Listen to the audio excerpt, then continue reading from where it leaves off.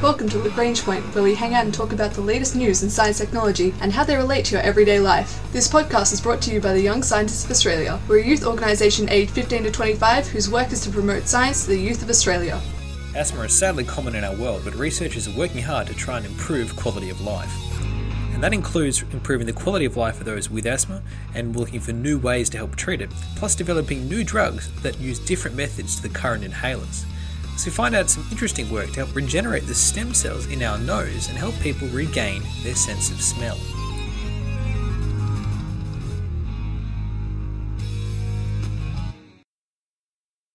Generally, the weather in Melbourne, whilst incredibly varied during the day, is pretty nice and interesting. Our air quality is normally quite good. Now, we recently had a day where the severe pollution warning was issued, but we're still, a significant fraction of what was in other heavy smog-laden cities like 1960s London, Los Angeles, Shanghai, and so on. But even in Melbourne, we have had from time to time some catastrophic events where, because of rain and storms, really heavy rain, and then a big storm front sweeping across the city, we've had things called thunderstorm asthma, which can affect places across the world such as Melbourne in Australia, as well as London and a number of other cities, where this ryegrass gets absorbed with a lot of water. This water actually breaks down the pollen in it and makes it even tinier, and that tiny pollen can cause havoc when swept up by high winds. And we saw 9 people die in 2016 in Melbourne from this wave across the city. And ever since then, we've been a lot more careful with how we monitor and alert people about potential dangerous asthma events. But asthma is a very serious issue, and there's a lot of different things we do to help prevent asthma. We have a lot of asthma prevention medication, which boosts the actual lungs and helps keep breathing open. Those are the puffers that you might be familiar with. But some recent research put out by the National Institutes of Health conducted a significant randomized trial comparing those recommendations put forward by the National Institute of Health in the United States and the UK and compared that to just other treatment methods, including stress mitigation techniques, in addition to other evidence-based asthma care. So basically, they were trying to, in a randomized controlled trial way, which they spent a lot of money on, $2.2 million, they're trying to see if the methods that they're actually telling people to follow are any good, or if there's something better out there. And this big study concluded and was presented with its findings on May 26th of the 2017 annual meeting of Pediatric Academic Societies. The important first finding is that for the kids who were following the guidelines and the kids who were following evidence-based techniques but not exactly the guidelines, both had actually good outcomes, especially when they followed some of these recommendations that actually helped improve the children's health, even for kids with high-risk asthma. To do all of this, they recruited pairs of parents and African-American children aged 4 to 12 who had asthma. And 60% of these kids were male, and their mean age was about 6.6 years old. And over about the 217 parent-child pairs, half of them were randomized to receive standard care and other half to receive guideline-based care. And their parents participated in individual stress reduction sessions where they were coached in deep breathing, mindfulness, and self-care. These supervisory and supportive sessions were given to the parents so the parents could help look after their kids in a better way, as well as the guidelines. So whilst the parents felt a lot better, more calm, and more confident in the way they responded to their children's asthma, there wasn't actually a noticeable difference between just following the guidelines and trying out these other stress reduction techniques. The study shows that whilst the patient-centered guidelines that making sure that the kid themselves has the right treatment or other preventative mechanisms are the most important thing we can do to keep kids with asthma safe and healthy, the stress reduction strategies, whilst having some beneficial things for the parent's mind state and overall stress reduction, didn't actually lead to tangible improvements in health outcomes. Now, the psychosociological stress mitigation techniques are important, but they're not critical in terms of actually helping the kids stay healthy. They're a good value add, but they're not essential. And this is important because a lot of these different techniques are out there in the medium and parents try to hear of and try because they want to look after their kids in the best way they can. And so what this study shows is that the best thing they can do to look after their kids who have asthma is to follow these guidelines and recommendations, because that's really the best evidence that we've got.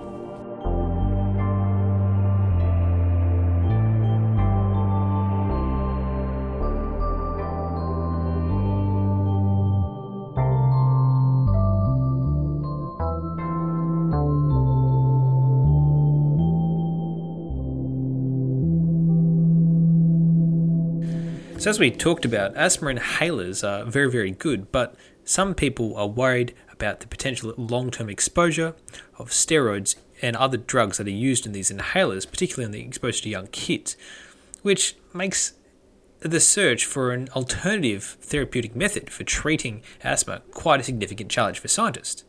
And in particular, it's a great area of research trying to find another therapeutic agent that can reduce the side effects that we see in asthma without having to use the same mechanisms that we know about before.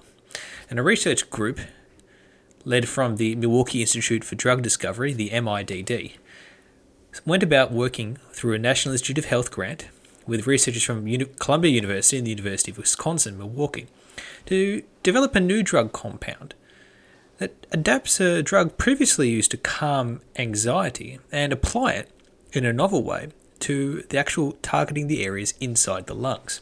The University of Milwaukee's James Cook is a pharmacological researcher, and he's got a vast array of different chemicals and drugs that he's developed that particularly target a certain neurotransmitter in the brain, which is used for things like sedatives, particularly also in anti-seizure related drugs. And they target a specific neurotransmitter in the brain called gamma-aminobutyric acid, or GABA. And they sort of target that, either enhancing it or changing the way it functions to induce a calming effect, which is like the side effects of sedation without the dependence on drugs like Valium and Xanax, which is a great idea for anti-seizure medication and other sedatives. Now, the problem is that this acts in the GABA receptors in the brain. The problem, if you wanted to have the same type of treatment with an asthma puffer, you don't want to really be having that sedative effect on the brain when you're just trying to calm down the lungs. And that's where the researchers from Columbia University Medical Center came in. So they actually discovered that there are GABA receptors inside the lungs, which is fantastic because now the researchers said, well, could we just use the same sedative that we've developed to target this neurotransmitter and go after it only in the lungs and avoid it spreading through the blood-brain barrier, basically from the blood getting into the bloodstream and then from the bloodstream into our brain, which could be dangerous, and to prevent it just isolating it in the lungs themselves. So this collaboration of researchers is about 2 years into a 4-year research program.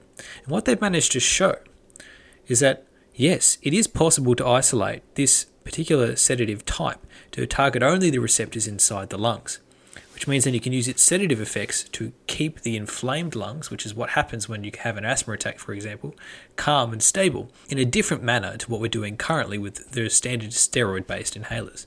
Drug research and development takes a long time, dozens of trials, a lot of safety studies, and overall approval by the Therapeutic Goods Administration. And it takes about 10 to 15 years from trial through to actual development of a product that you can buy on the shelf.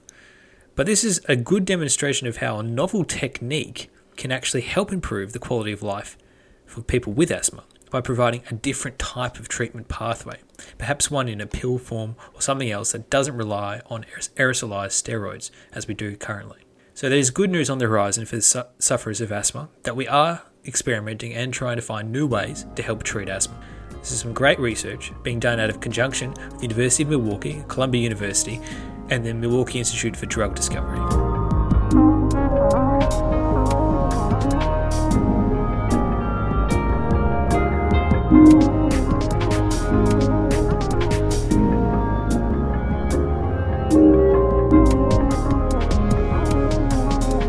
Now, we've been talking a lot about lungs, but another part of our body has an integral part in our breathing and is incredibly complex and fascinating.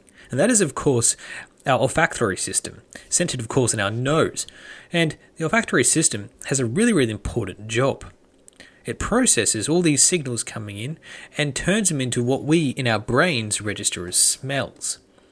We know that, according to some studies, about a quarter of people over the age of 50 have some loss in sense of smell.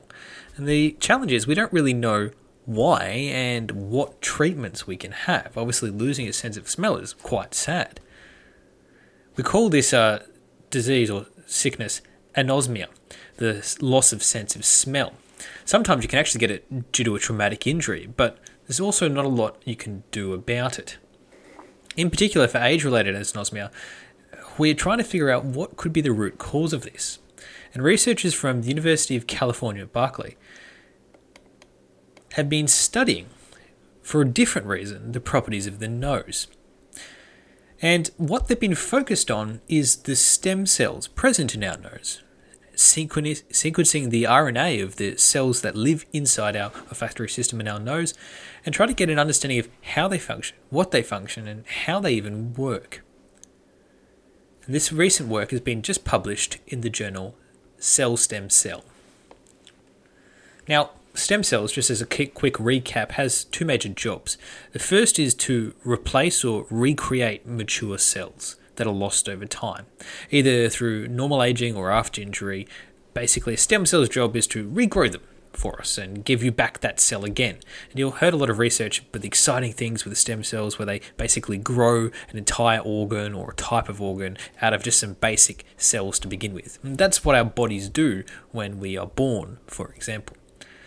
And we're getting closer to understanding how the mature sensor neurons are actually generated. So how do we make new olfactory stem cells, the things that process all these signals of smells and turn them into something our brain can understand? And this is interesting because this type of approach can be used for regenerative medicine to try and restore the stem cells in our olfactory system and give us back actual functioning senses of smell. So senior researcher John Nagai, who is the Coates Family Professor of Neuroscience at University of Berkeley, have been sort of trying to figure out what we can do and looking at these stem cells in particular. Now, olfactory stem cells are actually quite fascinating because unlike most of the other stem cells that lurk deep in, say, in our spine or somewhere else or deep in an organ, these are actually on the body's outer layer. They're part of the epithelium, as we call it. But they're also part of the central nervous system. They're hardwired all the way back to your brain. So they incorporate neurons that connect directly with the smell cell centers in your brain. So not only are they externally exposed, because they have to process the smell, they're also deep wired in. So John Nagai's research group has been looking at not just the olfactory stem cells themselves, but also the supporting sense neurons that hold up the sustencular cells that support the neuron connections back into our brain. And by developing a new technique for sequencing RNA in a single cell, they've actually been able to trace these stem cells in densely packed tissue before they become specialized. So before they pick up a specific job or functional role, they track them back to that root identification source. And they do this using the mRNA present in the cell. And that's one of the great things about stem cells that we know, is that they start off as a sort of generic thing and they turn into the really specific job. So once they picked it up once or twice, they needed to figure out just how widespread it was to hopefully identify these root cause cells. And so they turned to some researchers with specialities in statistical analysis, including Sandrine Dudois and Elizabeth Purdom, and even a professor in electrical engineering and computer science near Yosef, to get a way to experimentally gather data and identify similar cells with the same type of RNA profile, and hopefully then identify these fancy olfactory stem cells before they actually become super specialized. And that's really important for help understanding how they regenerate and function. And that's really cool because using these statistical techniques, they're able to predict and identify the paths that these cells take as they go from generic form into either supportive neurons or actually olfactory stem cells, and why they do that. They actually identified a signaling pathway known as the WNT that actually tells, you generic stem cell, you should become an olfactory stem cell, and you should become a supportive sensory neuron. And that's amazing work. So now we have more of a window into what controls and helps decide how our olfactory system regenerates itself. And with that, we might be able to actually tell other stem cells how to regenerate themselves into olfactory stem cells, because we now know the trigger that does this. And that is super good news for anyone who is potentially suffering from a loss of smell, which could all be all of us as age and time wears on. So this is some great work being done at the University of California, Berkeley, about nasal and olfactory stem cells and how, with some more understanding of how these stem cells actually turn on and get triggered to become either supportive neurons or olfactory stem cells, we can actually lead to a better treatment for those suffering from anosmia. This has been the Young Scientists of Australia's podcast, Lagrange Point. New treatments for asthma and the best way to follow guidelines to help keep people with asthma safe and healthy, as well as ways to regenerate our sense of smell using stem cells. Our ending theme was composed by Audionautics. Head to ysa.org.au for more information about the Young Scientists of Australia.